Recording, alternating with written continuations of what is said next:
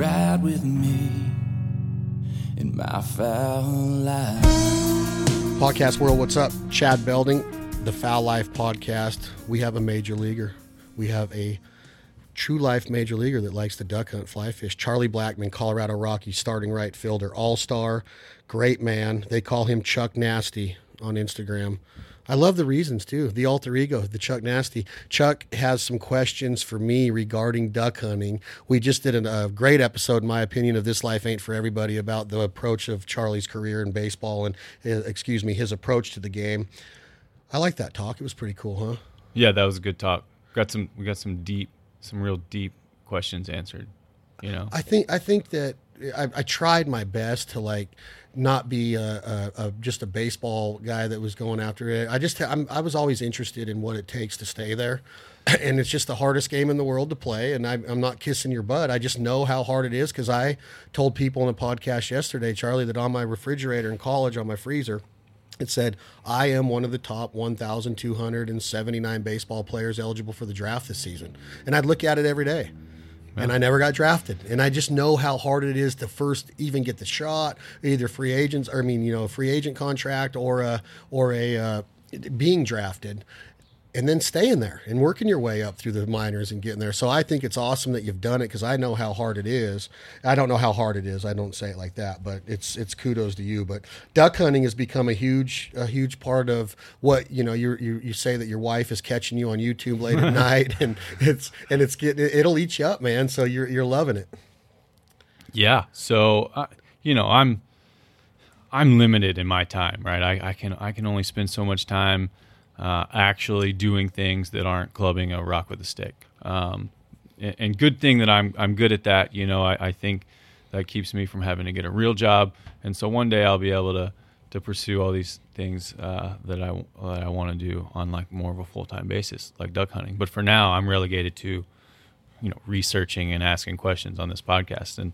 And so as a guy who did not grow up duck hunting, did not do this as a kid growing up. I've come to it as an adult in the last few years and really liked it. So I'm trying to drink from a water hose right now. There's so much out there, and I'm trying to learn and absorb because realistically, I only get to go on a duck hunt, couple times a year.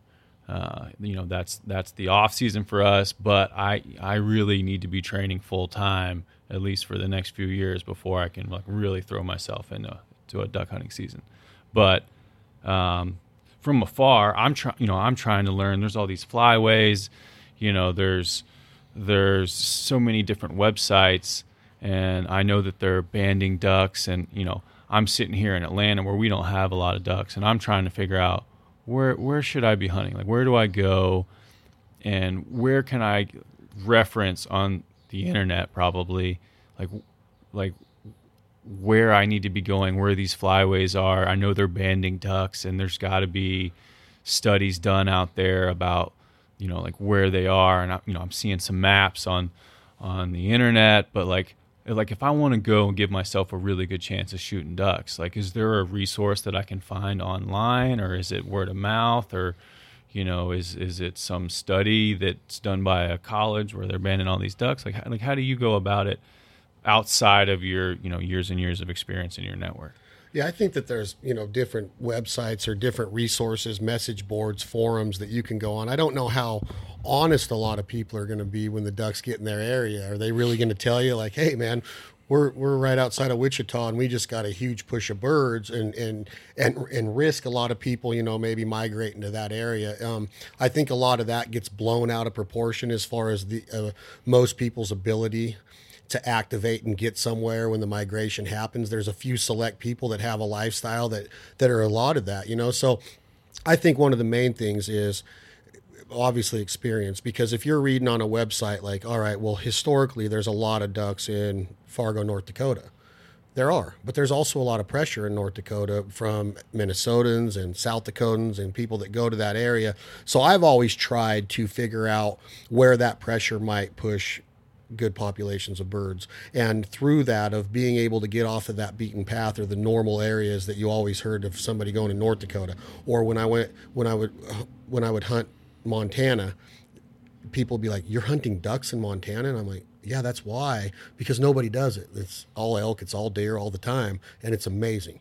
So like if I was going to tell you to do, the first thing is obviously you're going to have to entrust in somebody to let you know with your schedule. You get done late in October if you're in the World Series. If you're not, you're still getting done in early October, late September.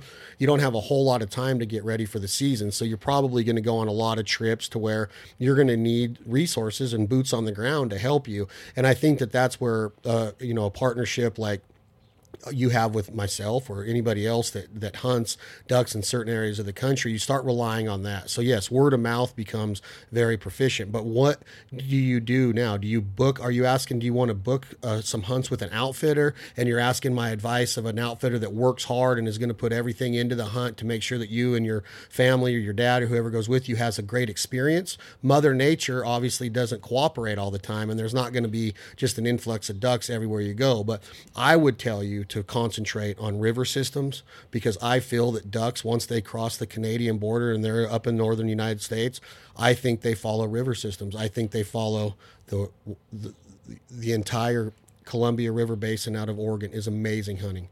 Tons of corn, tons of opportunity. If you get to the eastern side of Oregon and you come down through Othello and you come down through the Tri-Cities and then you come down into eastern Oregon from eastern Washington and then into Idaho. Now you get to the Snake River corridor. Amazing duck hunting, but it's never known. Just up until 2 years ago, you weren't allowed to outfit for waterfowl in Idaho. So a lot of people never went to Idaho to hunt because you couldn't pay a guide to take you. It's amazing duck hunting, the entire Snake River corridor, Boise River. Now you get back up to where we originally talked in the Missouri River, out of Bismarck, North Dakota, and down through, all the way where the Missouri River flows. If you follow that flyway, you're going to find ducks. And then obviously the Mississippi River. My favorite place is kind of close to where you grew up in Arkansas, in Atlanta, not a very far drive to Arkansas, is the river system that you hear a lot of people talk about as the funnel, to where the Mississippi comes down, and then you have the Arkansas River, and then you have the White, and you have the Black, and you have the Cache, and you have all of these fingers of rivers that these ducks have naturally migrated from, to where when they're up in the very top of the country coming out of Canada, it's this big. The top of the funnel, right? The top of the funnel. And then all of a sudden they get down, and all these ducks are following the Mississippi River, and these ducks are following the Missouri River, these ducks are following the Arkansas River in Kansas, and then through Oklahoma, and then they're coming out of, north of Arkansas, Missouri, and all of a sudden it just like this. And then you got the Mississippi Delta over here, and it's funneling in, and then you got Oklahoma and Kansas, and all those ducks are funneling in, and then all of a sudden they're in the Grand Prairie of that entire finger formation of those 5 rivers I just named are all coming down and all flowing into the Mississippi. But as they do that, they're going through the rice country of Arkansas, a little bit north of I-40 in northeast Arkansas on the Memphis-Tennessee border, and then all the way down pretty much to the Louisiana border down south of Stuttgart, Arkansas, which is considered the duck capital of the world. Now, that doesn't mean that you're going to go there and you're just going to have an excessive amount of ducks all the time. It has its issues too. Up north, there's a lot of corn, there's a lot of flooded corn, there's a lot of manipulation of land up there where people are farming for ducks. Then you got the refuge systems, then you got the weather to deal with, and do we really have a true winter going on? Ducks are very resilient. They're not going to leave an area unless they absolutely have to. And what does that take? Frozen water and too much snow on their food source to eat, and then they'll move south. But to answer, I'm being a little long-winded, but if I was going to, where do I hunt? I would study river systems, and I would become proficient at getting, communication lines going on in those areas. And that's what I feel we're lucky and humbled to be able to do, is that we can follow those river systems and know kind of where the big populations of ducks are as they get down their migratory routes. And then once you get there, it's how do you hunt them? And I think that that's a big part of where you're going, is like with an outfitter. Well, yeah, he's responsible for a lot of it. You go to Arkansas, there's a huge amount of opportunity to freestyle and hunt public area if you want. All over this country, there's a lot of it. A lot of it's private, but there's still a lot of opportunity. So it just depends on what kind of experience a duck hunter wants to get. But where you're from is the least amount of really good puddle duck hunting. The Carolinas and the Georgias and northern Florida and even eastern Alabama is tough.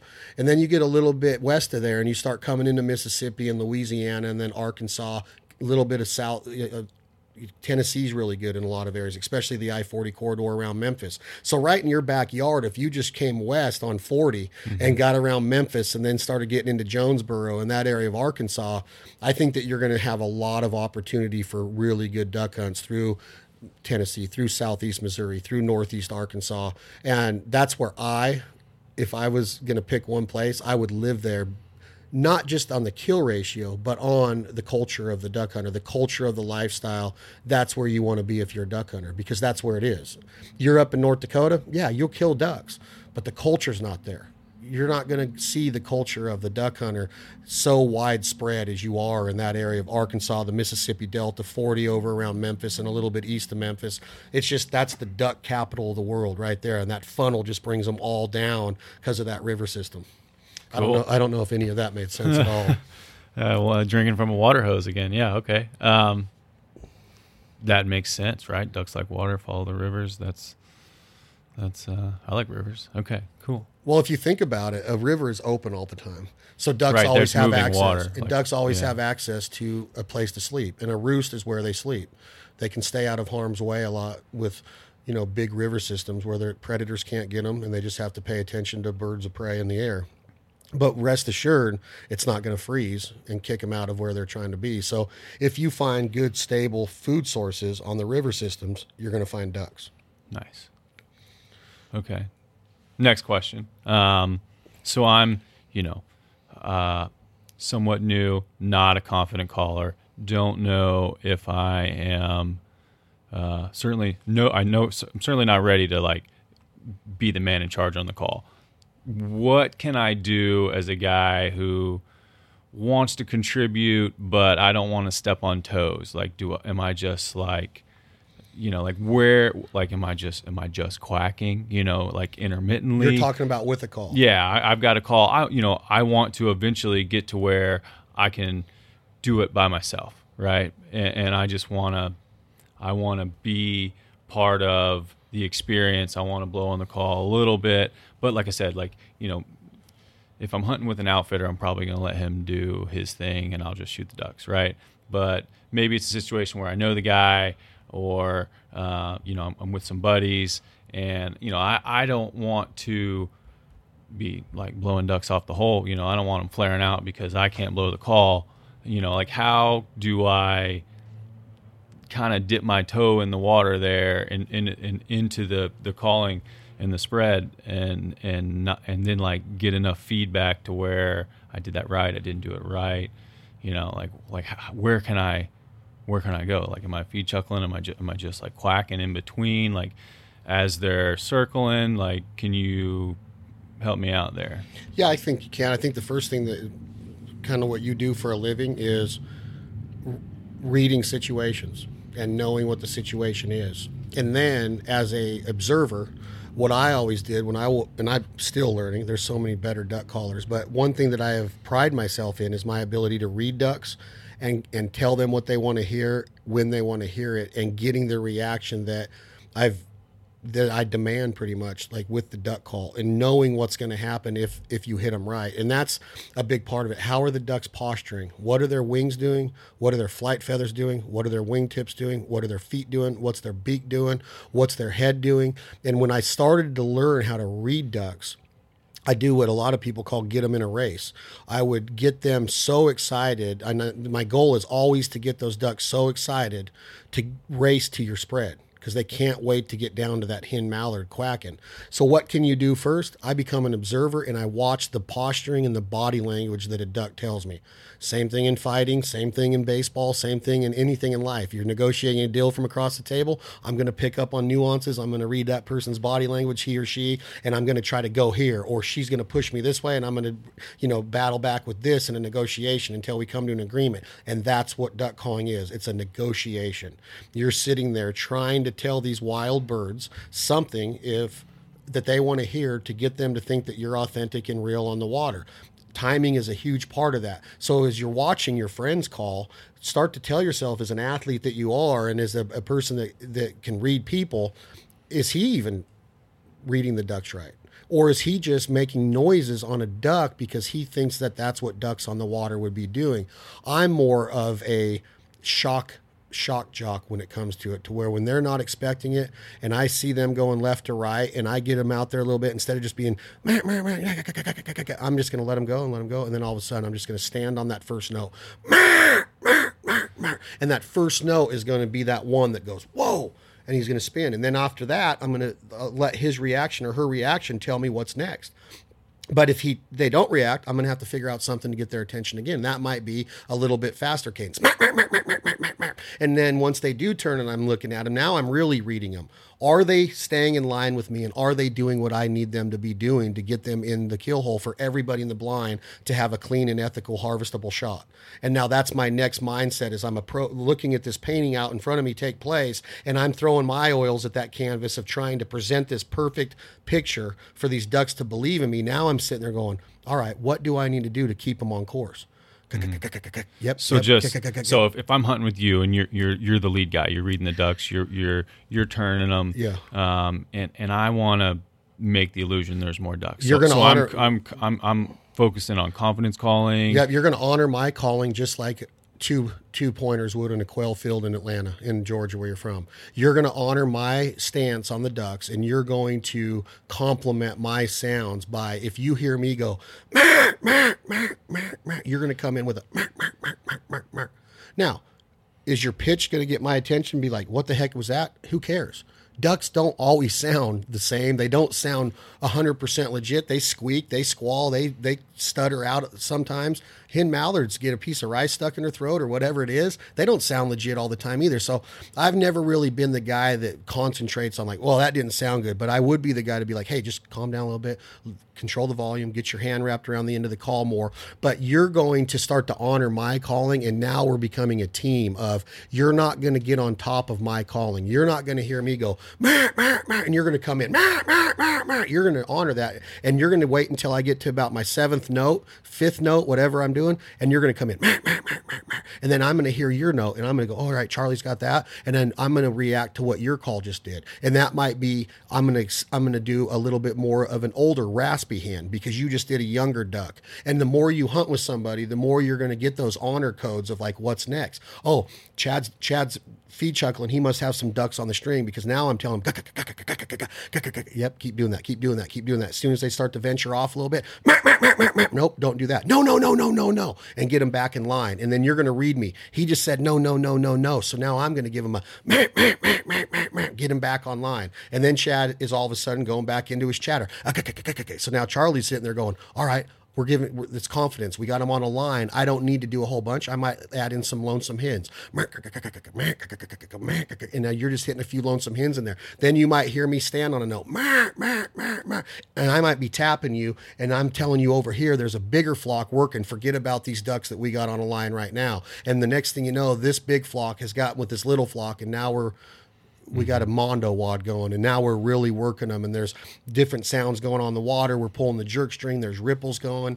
And then all of that came from you hearing that note that I'm doing and knowing in your head, like, oh, that means this. Each cadence, each note has to mean something. It's not just decoys are on the water. We're trying to sound like ducks. So I'm not just throwing out like chatter confidence, not just trying to sound like way more ducks. It's everything kind of falls off the point, man. More or less. I think that if you heard me go into a real heavy chatter like that, and we're in the flooded timber of Arkansas, and we have them working, we have them in a race, yes, you want a raft of ducks, meaning that is where they're at. And that's what all of those ducks in the air are seeing, and pretty soon 10 will be 30 and 30 will be 100, because they all just keep coming to that. Well, those ducks that are making that happen, of all the other ducks leaving the rice fields and they're up there and you can see them, they start to funnel down into that same area that these ducks are working you. It's because those ducks you're keeping that. Your goal is to keep those ducks interested, because they're not going to commit to that hole. As others start to join up, confusion starts to take place. So those ducks have to hang out a little bit more up there to get their formation right. Mm-hmm. So now all these other ducks are coming in there, and they're not going to commit because these ducks are all have them contorted. So your job is just making that noise in a raft of ducks when the time calls for it. It might not have called for it when we saw the first 6 go over and we got their attention.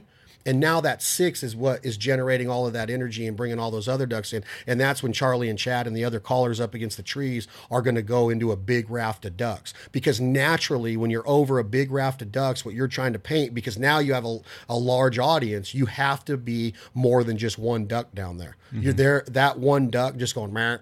She's not going to keep that big flock of 200 ducks' attention. So that's when you start doing all of the confident stuff, the chatter, the separation calls, the feed chuckles, the lonesome hens, and you mix them in with bouncing hens. And all of that, obviously, you're going to have to go into the mechanics of the call and what you're doing with your abs and what you're doing with your diaphragm and what you're doing with your lungs and what you're doing with your throat and your muscles in your throat and the larynx in your throat, which is that muscle that you use to fog your sunglasses or your mom's window when you're a kid. You're using that muscle in your throat, and you're talking with really pressurized stomach air from your diaphragm, just like one of your best singers are going to sing from their stomach, not from their mouth. They don't fill up their lungs with air and just go and say a bunch of words. They're singing from their stomach and they're holding notes, and that's what hen mallards do. They build up that pressure and they go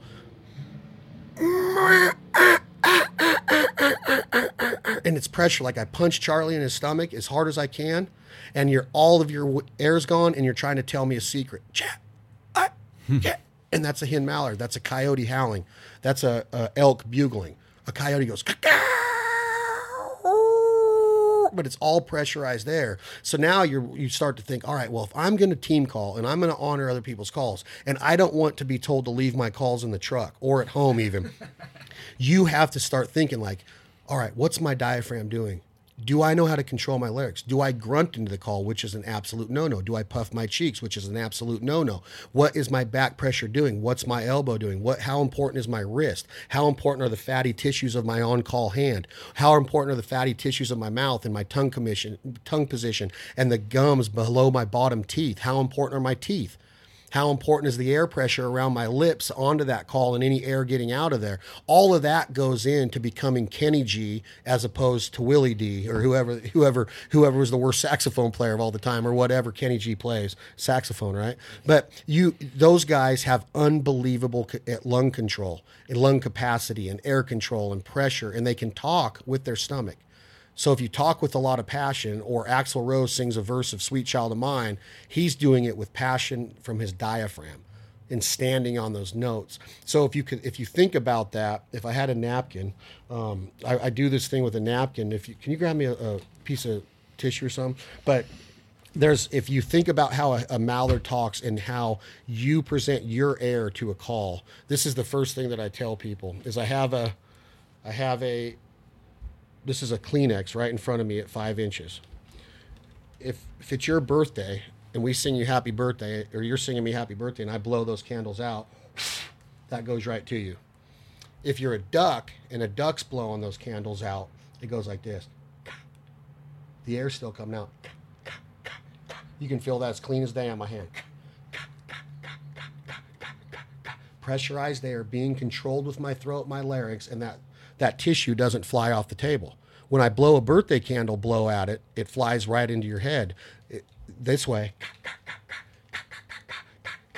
So if you picture that, if you just picture that drill at your table tonight with your wife and you're wearing her out on the duck call. So look at that.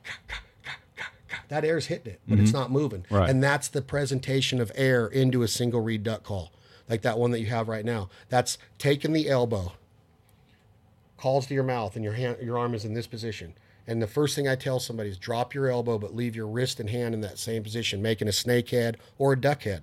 And that's the pressure that you want on your arm and your elbow when you first hold the call. That's the ultimate amount of back pressure with a duck call. It's just like that. A lot of guys blow like this. It's just like the power position in a swing, right? Mm-hmm. There's only one really power position for your wrist, and there's really only one power position to start your back pressure with on a duck call, and it's just like that.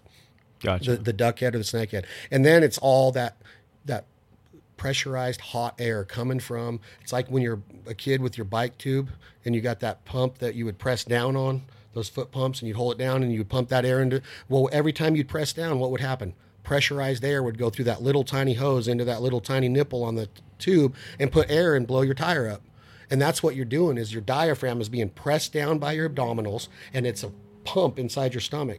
and you press down on it, and that hot pressurized air works its way up to the lungs, gaining power into the throat where it hits the larynx. Now it gets that. That's the larynx working. Then it gets to the back of your mouth, and then your roof of your mouth is shaped like that. And your tongue is in that same position with the tip of it anchored down below your bottom teeth where your gums meet your teeth. Mm-hmm. Right behind it, your tongue, the tip of your tongue is anchored down. That air comes up your throat, hits the larynx, gets to the back of your mouth. It travels over the tongue, down the tongue, and straight through your pierced lips. As soon as you puff your cheeks, the air goes this way, it goes this way, and it's getting way manipulated by the time it gets to the call, making for way worse tone. So it goes over the tongue, down the tongue, through the pierced lips, into the call where you have your on hand on, creating that back pressure with your hand I just described, snakehead, mm-hmm. and it sounds like this.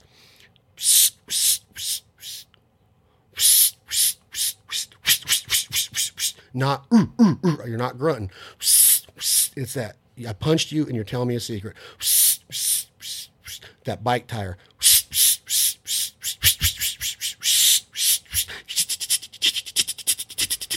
And that's the air pressure and the mechanics of getting to the point of you going, all right, now I can read the ducks. I got a good call. I've practiced my mechanics, and now it becomes timing and authenticity, and that all comes with the confidence, just like, what you do for a living and hitting a baseball, is the more you do it, the better you get. The more instances that you put yourself in to see ducks, read their posturing, what's their body language telling me, timing, what John's doing on a call, what I'm doing on a call, what you're doing on a call, all of it mixes together to create that raft of ducks that's realistic to them.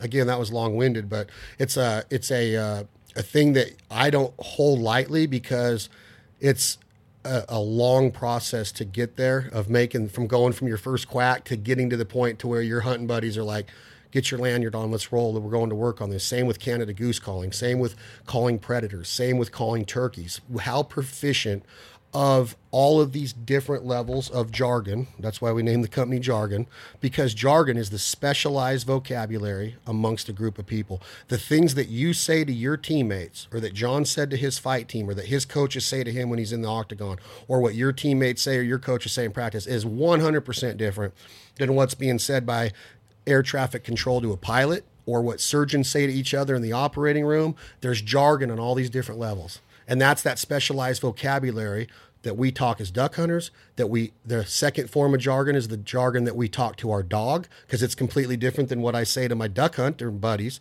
I say completely different words to him. And then the third level of jargon as a duck hunter is what you say to the wild duck. So you got all these different levels of vocabulary and vocalizations going on, from duck camp to the dog to the wild duck. And that's kind of what we're trying to accomplish. So when I'm practicing in my truck by myself, it always sounds different to me while I'm blowing the call. Like when it's coming out of your mouth, do you step back and maybe record yourself right call? 100%. Like just do it on your phone? 100%. Because it's like the only way. When I'm playing it through my speakers, trying to make the same sounds like this tutorial is, or whatever I'm watching, and it just always sounds different coming out of my mouth. So I guess I got to record myself, check it out, and play it back, and that's a lot more accurate than... Yeah, if you listen to yourself talk on TV when you're doing an interview, it's way different than what you think you sound like. Every time I'm like, is that really me talking? Because when I'm delivering to you right now, I think I sound pretty good. I think I look pretty good. Then I look myself on TV and I'm like, you look like crap, and you sound way different than I thought you did. Same with duck calling. By the time that sound leaves that call, your ear can't react to it to get the full tone, the pitch, everything that's coming out of it. The best thing to do, and what you said about your whole, about how you're using your network and your resources, historically, people in this industry will tell you I was the absolute worst, because I started duck hunting very late in life, 26, 27 years old, and I wore people out. I did a podcast a couple weeks ago in Nashville with Fred Zink, that owns Zink Calls in Ohio, and he told the audience the phone would ring, and my wife would look at caller ID, and she'd be like, it's that dude from Nevada calling again, and Freddie'd be like, oh, you mean the one that will blow his call for nonstop? My point in telling you this is that I thought that this man could really tell how I sounded over the phone. And the whole time he was just obliging me with manners of saying, yeah, go ahead, let me hear it. It's impossible. You blow your call for me over the phone, it sounds nothing like what it sounds like in real time or being in the same room. So record yourself. Play it back, record short, like we talked about in baseball, working on the little things. I work on a quack. I think that one of the coolest things about a duck call is being able to go from to a flat quack to a pressurized quack.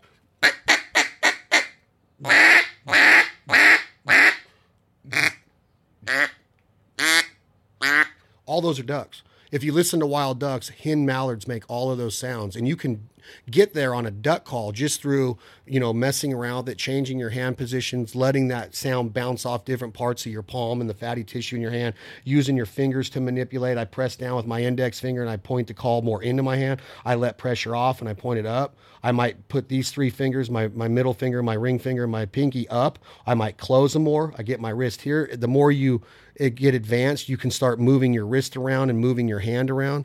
One thing I would tell you never to do is flap. Flapping messes your timing up, and it will cause more mistakes. And all it's done by proficient callers is it looks cool. It just looks cool. The best duck you'll get.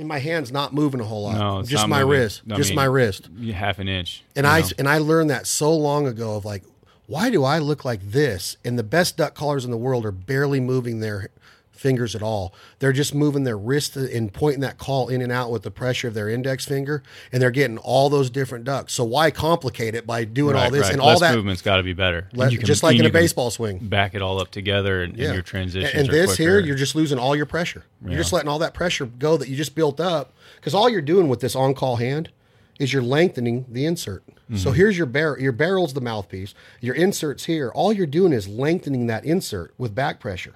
As soon as you go like that, all of that pressure is gone. Your duck's gone. So flat quack would be the one that I would have my hand open the most. Now, my partner in jargon, Chris Cifrio, is an absolute genius of duck calls. And he can make these things do things that I've never heard. And I'm not giving you the best sounds. I just know what to do as far as like the flat quack and the mechanics of the hand and everything. He could come on here and do a 5-step series of 5 different ducks age range. And you'll go, oh my gosh, that's amazing, right? And he can go from doing the same quack, right? Yep, just same thing. Run you through like young duck, old duck, middle-aged raspy duck, wheelchair duck, retired duck, grandma duck, all of that stuff. And to watch him transition, because I'll just sit there and I'll go flat, coarse, raspy, and then his best one is called the boss. And when he hits this boss hen, you're just like, oh, it just shakes the timber, and it makes goosebumps, no pun intended, hair on the back of my neck stand up. And I'm not there yet. I can't get the boss hen like he can, but when he hits it, ducks literally will just put their parachutes on and they're in your hole. And he can control ducks. And you can do it through the vocalizations, but a lot of it is what we talked about earlier in the timing and reading the posture and the body language. If you can't do that, if you can't sit across the table and you and your agent and you're talking with the owners of the Rockies on your next contract deal, your agent has been trained for years to read people. Those guys can just go in there and read people and bounce, and that's what they do. That's what duck hunters, that's a negotiation, man. They're just negotiating with that flock of ducks of like, 1, we're real. 2, we sound way better than the guys down the road do. 3, we look more real. 4, we're hidden a little bit better. 5, we know you were here yesterday because we scouted hard and we know you were here. So we're over here waiting on you. So now if we mess this up and we know you were here and we can't get you to come back here, then it's on us. Mm-hmm. And it's just like anything in life, man. If you know that something's going to happen, you can decoy somebody in pretty good. Hot women have been doing it for years. McDonald's has been doing it for years. They see those golden arches. What do? Drive-through. Well, maybe not you and maybe not everybody, but a majority of Americans are decoyed by those golden arches. and it it's just the way it is. Ducks are geared to go towards realism. They can pick you apart from a bird's eye view. If your decoys look like they're sitting in concrete, they're not coming in. If there's no ripples on the water, ducks are always moving. Even when they're sleeping, they're kicking their feet and they're kicking up sediment. So what does that tell you? When your water settles after you set your decoy spread up and it just sits there, it's not real anymore from the air. It's got to be chocolate milk, because ducks are always stirring sediments up. Even when they're sleeping or they're bowing their head under the water to get an invertebrate or a piece of grass, they're always moving. And that water's always being manipulated, so it's chocolate milk, right? So all of that is what we touched on in the last podcast, is like, man, how cool is something that you have to think about all of that.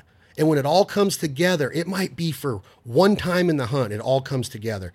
And we have to be ready to capitalize on that opportunity. Because if they cooperate and they do what ducks do, and it's magic, it's so majestic to see what ducks do. That's why I'm eaten up by it.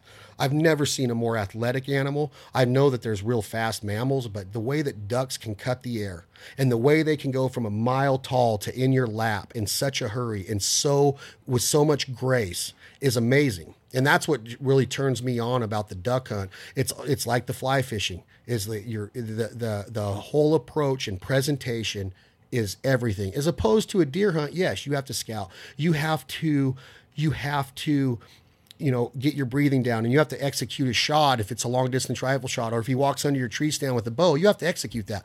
But the platform and the presentation of a duck hunt or a fly fishing excursion is everything to me. It's just all the moving parts of a baseball game. It is the most strategy sport in the world is baseball, and duck hunting is the most form of strategy in any hunting that I've ever done. And I think that fly fishing is way more strategy than any other form of fishing. Maybe catching marlin. There's a lot of strategy that goes into offshore fishing for sure, but catching trout consistently on a fly rod in a moving body of water in Oregon or Arkansas, which has amazing trout fishing in the White River, it takes somebody that knows what they're doing to do it consistently. And duck hunting is no different. Wow. Too much? Never. Too much? No. So you just see the wheels turning. Yeah, man. I'm going to have to go back and listen to this one again. All right, I got one more for you. This off season I went on went with an outfitter, went on a hunt. We had a great time.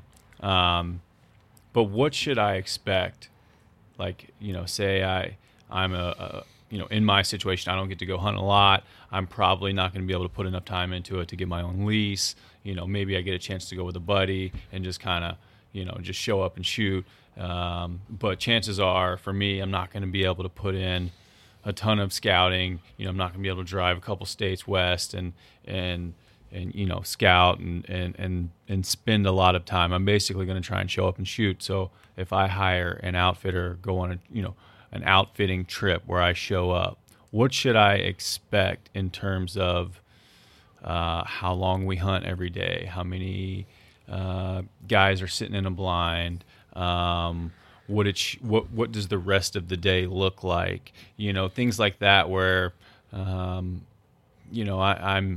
relatively new to it and don't have tons of experience, and I don't know, like for me, like if I don't get it done, deer hunting or something, like I might just sit out, like you have to go back the next day, or you sit a little longer, or like change things up. But how does that look from an outfitting standpoint, knowing that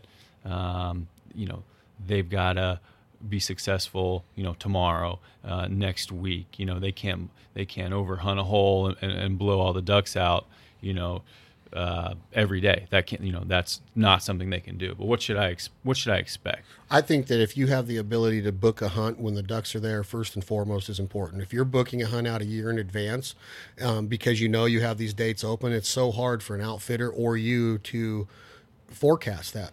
I mean, Mother Nature might throw a huge curveball at you, and just you might not see the sun for 4 days, and you're trying to hunt the timber in Arkansas. I like the ability to activate quick and have an outfitter that will call you and say, "Hey, Charlie, we got them. Get here.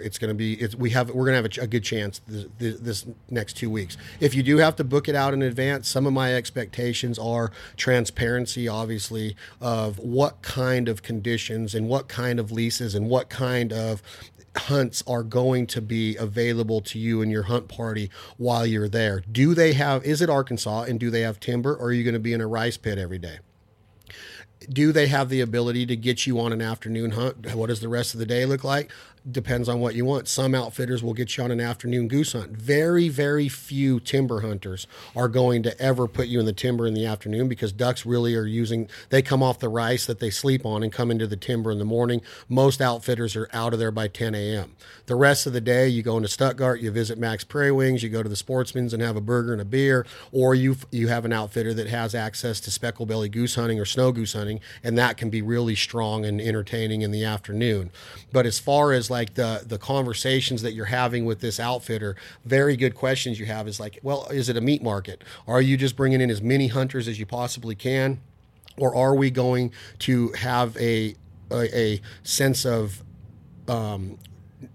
do you want us here kind of act? Like, are you going to be personal with us? Are we eating dinner with you? Or is it just, hey, you're in and out, and it's because I don't like that kind of situation. I like to find a reputable outfitter that really puts on a show and doesn't try to pull the wool over your eyes. The hunting is there, but what does the lodge have to offer? What does the surrounding area have to offer? How many do you get the whole camp to yourself? Are you there with a chance to meet some new friends, but not overdo it with filling the camp with 40 people? Those are all questions that I ask outfitters all the time is, well, how many people can you sleep comfortably, and how many guys can you hunt? How full is the camp going to be on any given day? Are we going to have space to do our own thing? What do you do with the birds once they're killed? Do you process them for us? Do you leave a wing on for transportation with a copy of our license in there, and making sure that outfitter is following the law to a T? Because when you leave to drive back to Georgia, it's illegal to take those birds without a wing on them. The game warden has to be able to make sure he can identify every species that you have in your cooler,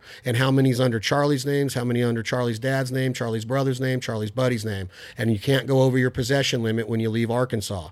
So you got to make sure that you are following all of the laws. If you're jumping from state to state, the best thing to do is call the local game and fish and find out, what do I need as an out-of-state hunter to hunt ducks in your state? Don't rely on the clerk at Walmart to tell you that. That's your responsibility, and the ignorance is no excuse for the law, they say. I have been given a ticket, which I got out of it, but I was given a ticket because I relied on the knowledge of the clerk, which I was like, well, if they're going to be somebody that's given the right to do this through the government, then they should be knowledgeable. It's your responsibility. So if they tell you the wrong thing and you buy the wrong license, it's your responsibility. So I always tell people, if you're going to start traveling, and duck hunting is so much different than any other form of hunting, in my opinion, also because of all of the different ways you can break the law. And I don't like to bring that part of it up, but you have to, because it's probably the number one or number two reason why more people don't duck hunt. We only have 2.5 million duck hunters in the country, 14 million deer hunters, and 4.5 million turkey hunters. 2.5 million people duck hunt. Why? One, it's the weather. Can they control that? No, it's in the water a lot. They don't like that a lot. Maybe. It's a very expensive sport. You've seen it with the equipment you need, decoys, the boats, the dogs, the four-wheelers, the this and leases and that. But the main reason, in my opinion, is that it's hard to not break the law. Can you identify every species of duck? You can kill 2 canvasback. Well, did you know that was a hen canvasback that you just killed? Or did you think it could have been a redhead hen? Or did you have any idea it could have been a gadwall? It has a lot of the same colors as a gadwall hen. Do you really know what you're shooting at when you're pulling the trigger? Do you know that you're almost over your limit of this species? And if you pull a trigger on a sprig again, you just broke the law and got a $200 fine, and you might lose some points off of your license. So all of that goes into play of like, man, I got to be on my A game. If these ducks come in, I got to be able to identify them now. I got to make sure that I do. And then you got the whole thing about how many guys are shooting and how many ducks can you have, who has the ducks while they're back in them. All of that goes into that outfitter and being able to say, all right, are all of this stuff, is it followed 100%? And it's not just we come in, kill ducks, and we leave with them, we get pulled over and we're in trouble. I would ask all of those kind of questions, from what kind of fields are we hunting? What kind of timber are we hunting? What kind of food do you serve at the lodge? Is there a continental breakfast in the morning? If you really want to know what to expect, don't be afraid to ask them anything. Really, you're spending your money to go have an experience. And a lot of outfitters, they pride themselves in that overall experience. Mm-hmm. But don't be afraid to ask anything. So what like in your opinion, you're hunting a timber hole in Arkansas, how many is the right number in, hunting one piece of water? Or how many is the right number? What's too many in a single blind? Assuming you probably have, a guide or two on either end of the blind, like what does that look like? Like when is it too much? Like, is there a number that's too little? To bring in your hunt party? Yeah. I think when they're in the timber, if we're still talking about timber, when they're in there, you can't beat them out of there with a bat. When the ducks get into that part of the country, you will find guys that hunt 20 guys to a hole and get crazy with loud duck calling and rafts of ducks like we discussed, and they kill a 20-man limit because their ideology is they're not in here the whole time. They're using this part of the timber because there's fresh water in there. They're coming in here. We found them. We found the raft of ducks. We're on them, and we're going to kill them because they can be gone tomorrow. So they're going to stay on them until they're out of that timber. Now, that outfitter might have one tract of timber. He might have 1,200 acres of timber and a lot of different ground to hunt. But once they're in those trees, I wouldn't be afraid to bring 8 or 10 guys into a hole, depending on how many guys want to go on your trip with you. And they might break you up into 2 groups in the morning, depending on if the ducks are spread out. I don't really like being in a blind in the timber. Outfitters offer it to where there'll be stilted blinds or box blinds. I like being in the water up against a tree. If you have an outfitter that knows your hunt group and knows that you guys are safe first and foremost, but also you're not moving around and showing the ducks your face, you got your face masks on, and you're doing what it takes to hide in the shadows of that tree and knowing where the ducks are going to approach from, so you know which side of the tree to be on at any given time so they don't see you and pick you apart. The dogs are hidden the right way. I like an outfitter that lets us stand up against the trees and kick water and be part of the hunt. I don't just want to be in a blind. Now, that might suit you, and that's fine too, because when the ducks get down into that timber hole, it's like I said, it's magic. So whether you're in a blind or up against a tree, you and your hunt group can have a great time. But I wouldn't be afraid to bring 8 guys on a hunt. What if you're hunting a pond with like one main blind right there? How many guys? Yeah, yeah.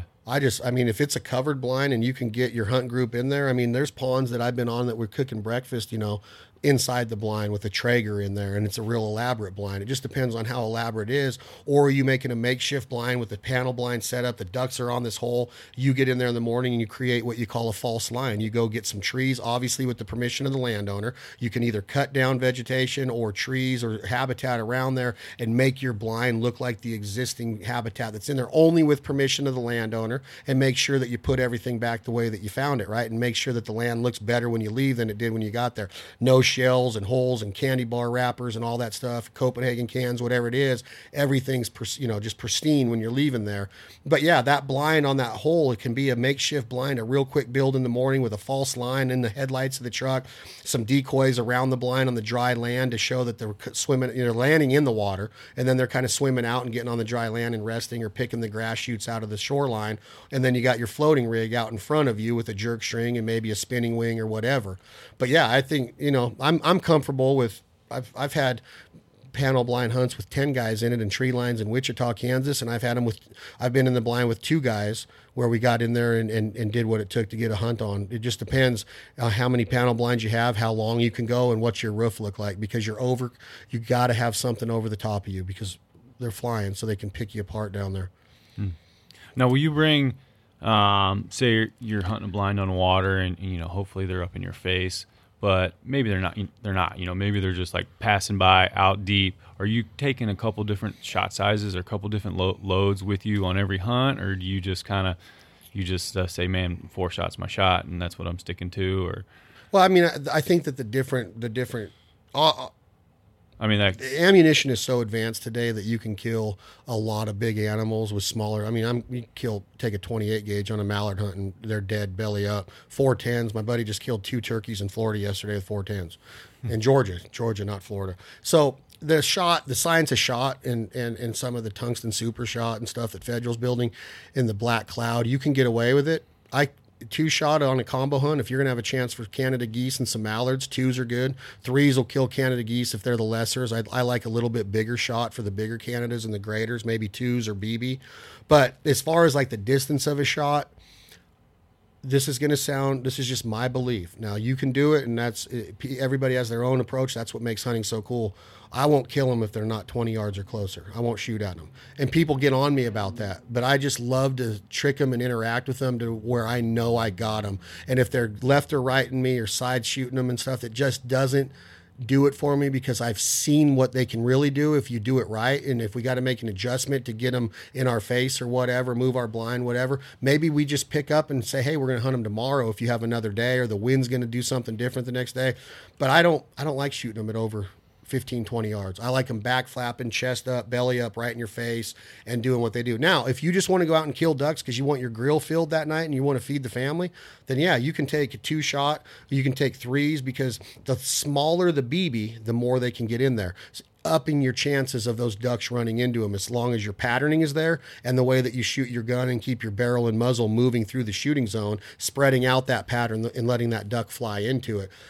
One thing about hunting on water, and you're shooting at longer distances, and it's got cattail edges and stuff, make sure you have a good dog. Because if you do cripple one and he or she swims into those cattails and they're starting to get away, you're not finding them. As great of athlete as you are, you're not hunting, you're not huffing and puffing over there, and your nose is not going to smell that duck. So a good duck dog, which is a good friend but also a conservation tool, is going to be able to get in there and get downwind to that duck and use his nose to bring it back. And that's what we owe that bird, is not to leave a crippled bird out in that water, in those toolies or whatever it is. So yeah, you can kill them at longer distances if you really want to. I've seen them at 60 yards, guys make that shot. And I just look at them and be like, why? The chances of crippling that bird and him going out and falling in the field and having a fox make his night miserable was way less cool than letting him go and getting the ones that you're meant to kill. They're going to do it. You just got to kill your ducks and your geese. There's no sense in shooting a bird at 70 yards, in my opinion. Now, some guys will call in and say, you're an idiot. Don't tell us how to hunt. And I respect that too. I'm not a good enough shot to do it. And I think more times than not, you're going to cripple that bird. That's just my opinion.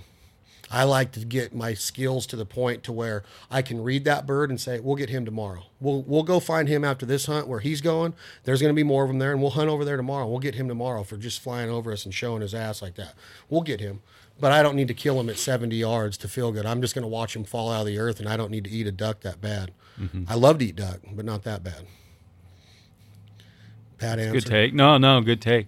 But I only get to hunt a couple times a year, and one comes close enough, like, I'm shooting 3 shots at it. And that's fine too. And that's fine too. And I figure, that's well, you're at the beginning of your game. Yeah, As it develops, the rules will change a little bit for you. Maybe. That's, I certainly know, like, I'm not going to shoot, I'm not, I don't have a chance of knocking down every duck I shoot at, and I try and take the best shots I can. But, there's always going to be times where you're going to pull up at 45 yards and you're going to stone a duck. And there's nothing wrong with that. I just myself personally, I've gotten to that point to where I really want to trick them. And I think another part of it is probably the cameras, because we hunt with cameras so much. And at 45 yards, he looks like he's 70 on camera because of film, and video. And no matter how strong a camera you're filming with, you still, that still can look pretty far away, right? So I think that my filming over the last 15 years has gotten me to that point of, man, let's let them be ducks. Yeah. Let's let them do what they're going to do. Let's go for that, like, ultimate experience. Have them right in your face. But I don't want you to take the takeaway from that comment to be like, oh, Charlie's got 2 days to hunt in the off season. Go do your thing and have fun first and foremost. I'm just saying respect the resource some, and the less cripples, the better, because nobody wants to see a bird suffer. Right. That's all I was trying to say. No, I'm with you on that. Yeah.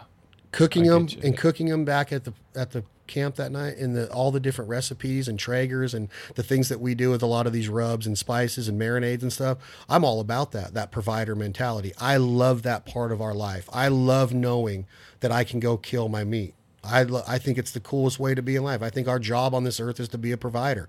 And I think that our ability to go out and paint a picture that's real and get them tight and kill them responsibly and ethically to where they don't feel a thing, that's my goal. Yeah. Because I love the meat they provide and the table fare and the bounty they provide, but I never want to see a bird go through any pain or a coyote suffer in a snare trap. And I guess I am getting a little kind of, not political, but a little bit of this is a privilege. It's not written into our declaration that we can do this.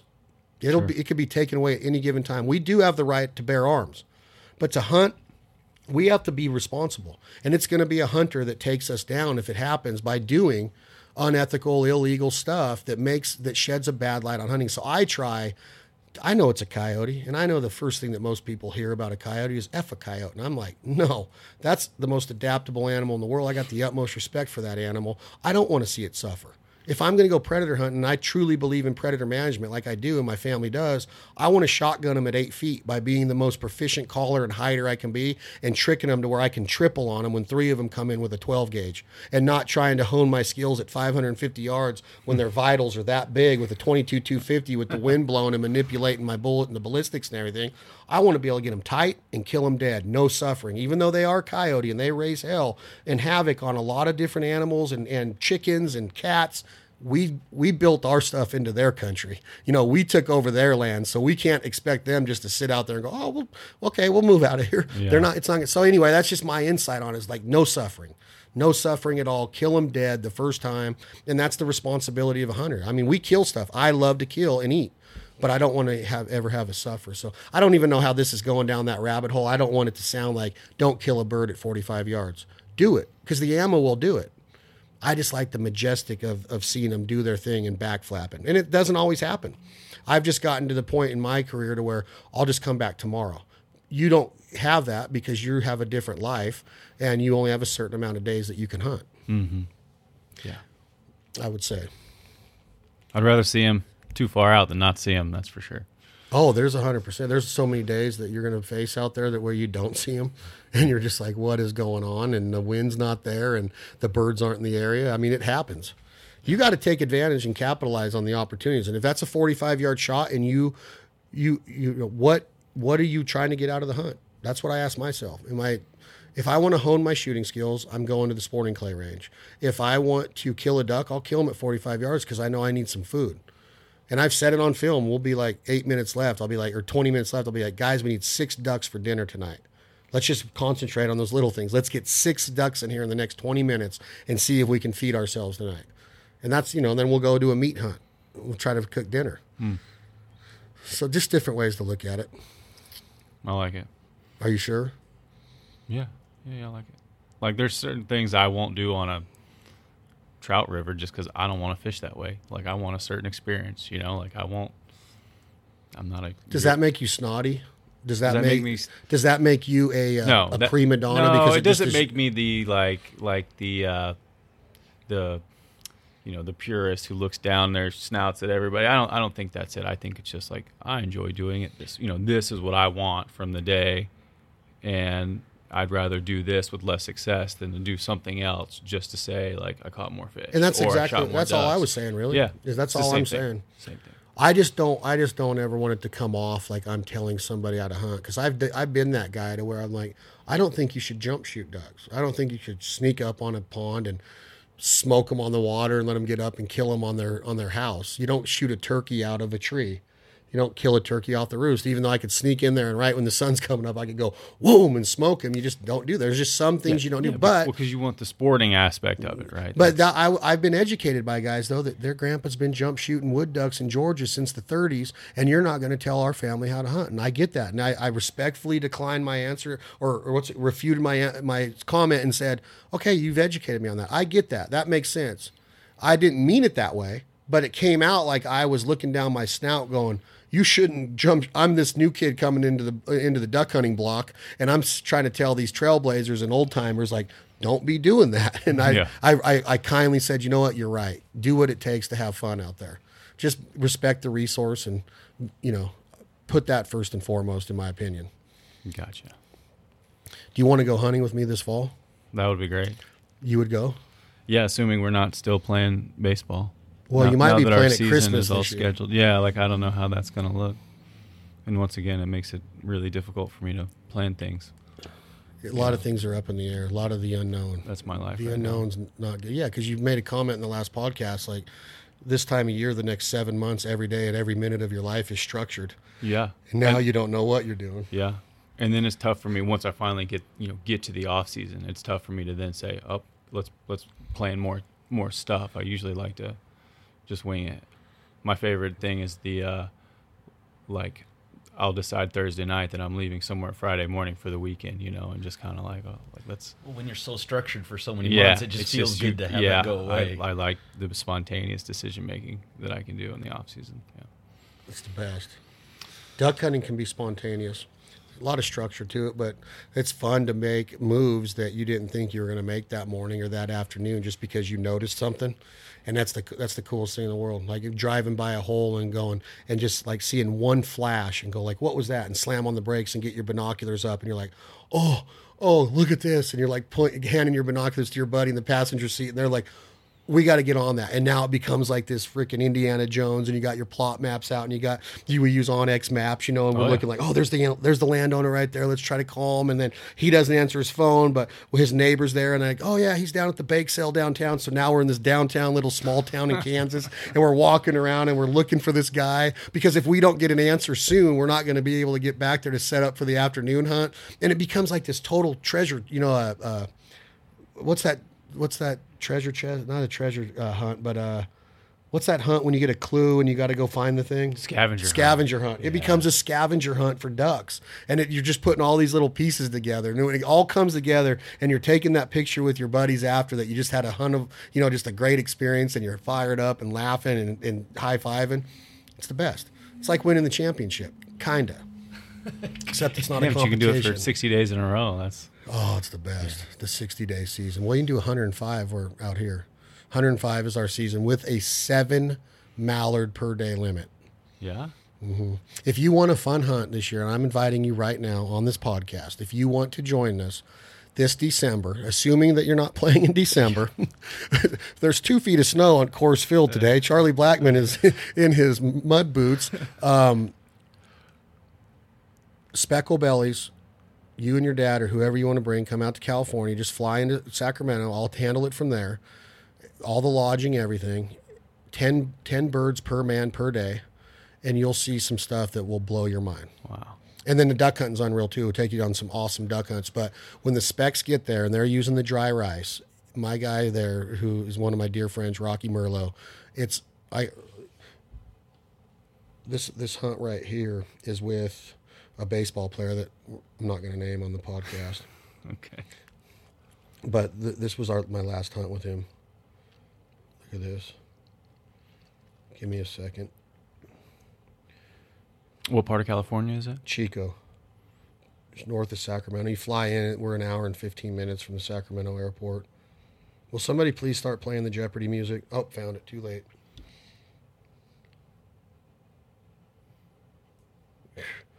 God, don't you hate when people do this? I'm like right there. Where's the video? There it is. Oh man. This is 3 days in a row of this. Oh my goodness. And successful hunt. That's the best eating waterfowl in the history of ducks and geese. In my opinion, again, is the speckle belly when they're in the rice. Wow. And every shot is 15 to 35 yards, and they're decoying in groups of, which this is unheard of in speckle belly hunting, but they're decoying in groups of. Oh my goodness. Why won't that go? There it goes. A lot of birds. I'm trying to find one that gets them, but they're coming in anywhere from 15 to 200 at a time. Wow. Big decoy spread, snow geese and specks. And then, like I said, when you guys come out there, we'll do some duck hunting too down in the Butte Sink. And that sounds awesome. I'm telling you, it's amazing. So California is like number 3 or 4 every year in harvest rate. It's number 1 or 2 every year in duck hunters in the field, licensed duck hunters in the field. Nobody thinks of California because it's such a weird state with their politics and their gun laws and stuff that nobody thinks of California, and it is as good as it gets. Really? As good as it gets. The Sacramento Delta all the way up to the Butte Sink, all the way down to the Salton Sea, the Sioux City Marsh, the Bay Area right around San Francisco has amazing duck hunting. No way. Swear on my life. Yeah, who'd ever think about going to the Bay Area for duck hunting? No. Yeah, the Sioux City Marsh, like Fairfield and all over the area to where like the 49ers new stadium is in Palo Alto and Stanford and all of that area up through Concord. It's amazing duck hunting. I feel like it'd be like $20 for one shot shell out there. Oh, it is. It is. It is. For a cup of coffee, some of my buddies told that I don't chew, but some of them said Copenhagen was like $12 a can in California now, Los Angeles area, SoCal. It's bad. They got the high taxes. They're trying to keep people safe. In Saskatchewan and Alberta, Canada, yes. The tins are half tins, so they're the same diameter, but they're like that thin. Oh, man. The Copenhagen tins. So I go up there and we're at Ford, my buddy Chew. So we go to the mini mart and I get a Red Bull and tin of Copenhagen. And the guy goes, I'm not making this up. The guy goes, that'll be $39. I go, what? A Red Bull and a Copenhagen? The Copenhagen is $34 for that half tin. Come on. I'm not kidding. So a lot of times I'll get phone calls from the locals up there when we're going up there. I'm not even going to say that on the radio. Never mind. I'll tell you that off. But yeah, it's for a carton of cigarettes, like 40, or I mean, like double here. A case of beer in Canada is $65. No, God Case bless of beer. America. Yeah. But they got free health care. So they don't want you chewing or drinking or anything that is going to put you in the hospital, and they got to pay for that. That makes sense. That's the only way I look at it. You go to a bar and order a beer, and you're going to be like, no, not today. What do you do when you're snowed in? That's all there is to do up there is drink. And they do. And they do. And they love it, and I love being up there with them. Charlie Blackmon, starting right fielder, Colorado Rockies. I mean, right where you play, the entire corridor from 25 all the way to Cheyenne on 25 North, from your right field where you play in Coors Field, all the way to Cheyenne on 25. All the way east to the airport and all of that Brighton area and all of that stuff from Fort Collins and Loveland and Windsor over to Johnstown and all to Just Gridley. all along that front range? The most amazing Canada goose hunting in the whole world. No way. The best in America, hands down. Did not know that. The best. I can introduce you guys up there. It's the best goose hunting in the United States. That's why I don't know how many hunts I've been on in Colorado since the year 2000 was my first year there, and I'll never quit. You got the Rocky Mountains as your backdrop. You got the sun coming up in the east, right, at your back, and you're looking at the Rocky Mountains above Fort Collins and Loveland and Estes Park and that whole area up there, and you're seeing the amount of Canada geese that follows the Platte River, and you're like, and then the corn, and then it's legal to have pit blinds in Colorado. So every blind is dug holes dug down with fake lids. It sucks when you drive in there in the morning to set your decoy spread up and there's a cow in your blind because you stepped through the. It happens a lot. Oh man! And you're going to get the backhoe to lift them out of there with a chain and shit. But yeah, that is that. If you need some introductions there, that guy I was telling you about, JR, if you need anybody to take you during the season and you have an off day where you're like going to have a day off in the Denver area and it's Thanksgiving through February 15th, that's got the longest goose season in the country too. Wow. Okay. So if you're up there and it's the later, you're already done playing ball by then. Yeah, but I might be there. So if you're around there and you need a hookup for a Canada goose hunt, I got you. All right. More connections are always good. Well, yeah, I mean, but I don't want to. I don't like to impose on your life because you're private and you're a celebrity and you're. Yeah. I mean, you're Chuck Nasty and you just can't. You can't walk around Denver like you can walk around Reno. I fit right in Denver. Lots of beards and lots of like really rough looking. How is it? How is it with who you are? Because you do have a different look than a lot of ballers do. You got the mullet and the beard. Do you get recognized a lot in the baseball cities? So Denver.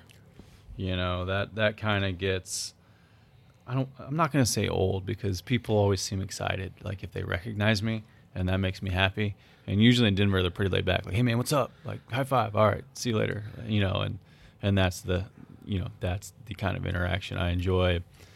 And it doesn't happen a whole lot. It happens, you know, if I'm right by the stadium or we go out to eat after a game or something, I think it's pretty easy to recognize, you know, some of those baseball players. But you know, other cities, I walk around Atlanta, you know, and it's just, people might look at me funny, but it's not because they recognize me. They don't know you. Yeah. Well, they do. They're just intimidated by the It's beard. that's a good thing. Yeah, I like to just fly under the radar. You seem like a guy that flies under the radar. Yeah, that's my plan. Yeah. Well, I want to hunt with you. We'll talk about the California deal. I'll hook you up in Denver if you're around that area. I have a lot of my... We'll talk about that later, but that'll be an easy deal. I'll be up there for a week in May for my goddaughter's graduation from high school. One of my best friends lives in Loveland, and his daughter, Lauren, is my granddaughter. So hopefully my goddaughter. So hopefully your guys are in town. And then I'm coming up September 22nd and coming to the game on the 23rd, and then Zach Brown's in town the next 2 nights. I was hoping you could go, but it sounds like you have night games both nights. Yeah. 6:05. Zach's actually come out and hit some BP with us. Yeah, he plays in Coors Field the last 3 years, or 3 out of the last 4. He can hit a little bit. Yeah. Like sneaky. Every time I go, I get to hang out, and I'm humbled by it. But we're in the dugout. We get to go to the dugout, and then the green room is I get to go back there, and the Clay and Coy and all the guys are tuning their guitars in your guys' locker room, and they all got their jerseys with their names on them, and the CR hats and the. Oh, that's cool. Yeah, it's really cool. Those are nice guys. Good people. Good people. Yeah. And Denver loves them. The line in colder weather about she'd take Colorado if, and he hits that line, and then he's standing out on the catwalk of the stage last year, and Peyton was there. Peyton was at the game or at the show, and I'm standing by Peyton, and he just stops, and the crowd would not let him sing. They would not let him sing another line until, they literally gave him like a standing ovation and cheer for like 5 minutes when he said, she'd take Colorado if he'd take her with him. And the whole place loses their mind every year. And the whole stadium just erupts, man. That's cool. And me and Peyton are back there just like, holy smokes, dude. Peyton's a cool dude. Yeah. Dude, I remember I met Peyton in the locker. I came in one day. Peyton Manning is in my locker room, throwing passes to Todd. We're supposed to be like getting ready for a big game, but Peyton Manning's there, so it's like shut down everything.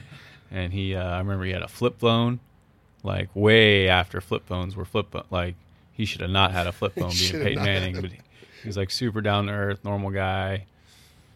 I don't know. I say that like we're friends, but he threw me a pass one time. So did you get a football signed by him? No, I was super nervous, and he's a big deal, and I'm not going to bother the guy. He's just trying to hang out with his buddy Todd, and at the least I was like, I need a picture, and so I kind of thought there would be like a really good time to bother him about it, and it turned out there wasn't, and so I was like suited up, like full uni, spikes on, like ready to play. I'm like, it's now or never. So I got a full uni, picture with me and Peyton right before I went out to stretch for the game.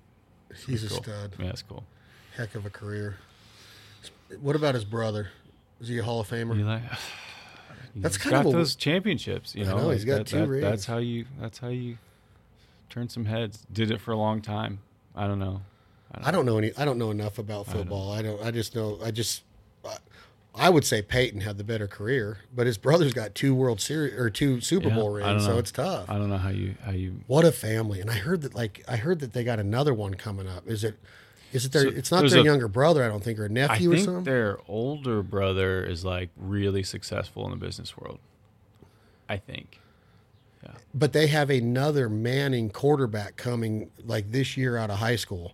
Oh, really? Yeah, that's like just unbelievable. Did not know that. Yeah, I got a bunch of friends that went to Ole Miss, and that's where the Mannings are from, I believe, is Oxford, Mississippi, and that's where Eli went, and he's like Jesus, you're like God down there, like he's huge in Mississippi, and I don't know if it's Mississippi or somewhere, but there's a senior or junior and quarterback Manning that I guess is going to be, that they say is better than all of them. I just heard that during duck season, but I don't know. I would take Peyton's career, the Colts and the Broncos. Charlie, thank you. Well, thanks for having me, guys. I'd love to go hunting with you. I can't wait to see you on the field. Get out there, keep swinging it. If you need some hitting lessons, I'm just a phone number away. I'll be sure not to call you. What? Dude, I'll show you. You want to see my videos of my BP with the majors? If I want to feel good about myself, I'll have you send me some video of your swing, right? And that'll make, Was that an insult? I'll have you know this. AAA Diamondback Stadium in Reno. I got to throw out the first pitch and take BP with the Aces. Conrad Schmidt was the catcher. He went on to play for the Diamondbacks, and then he got traded to Texas.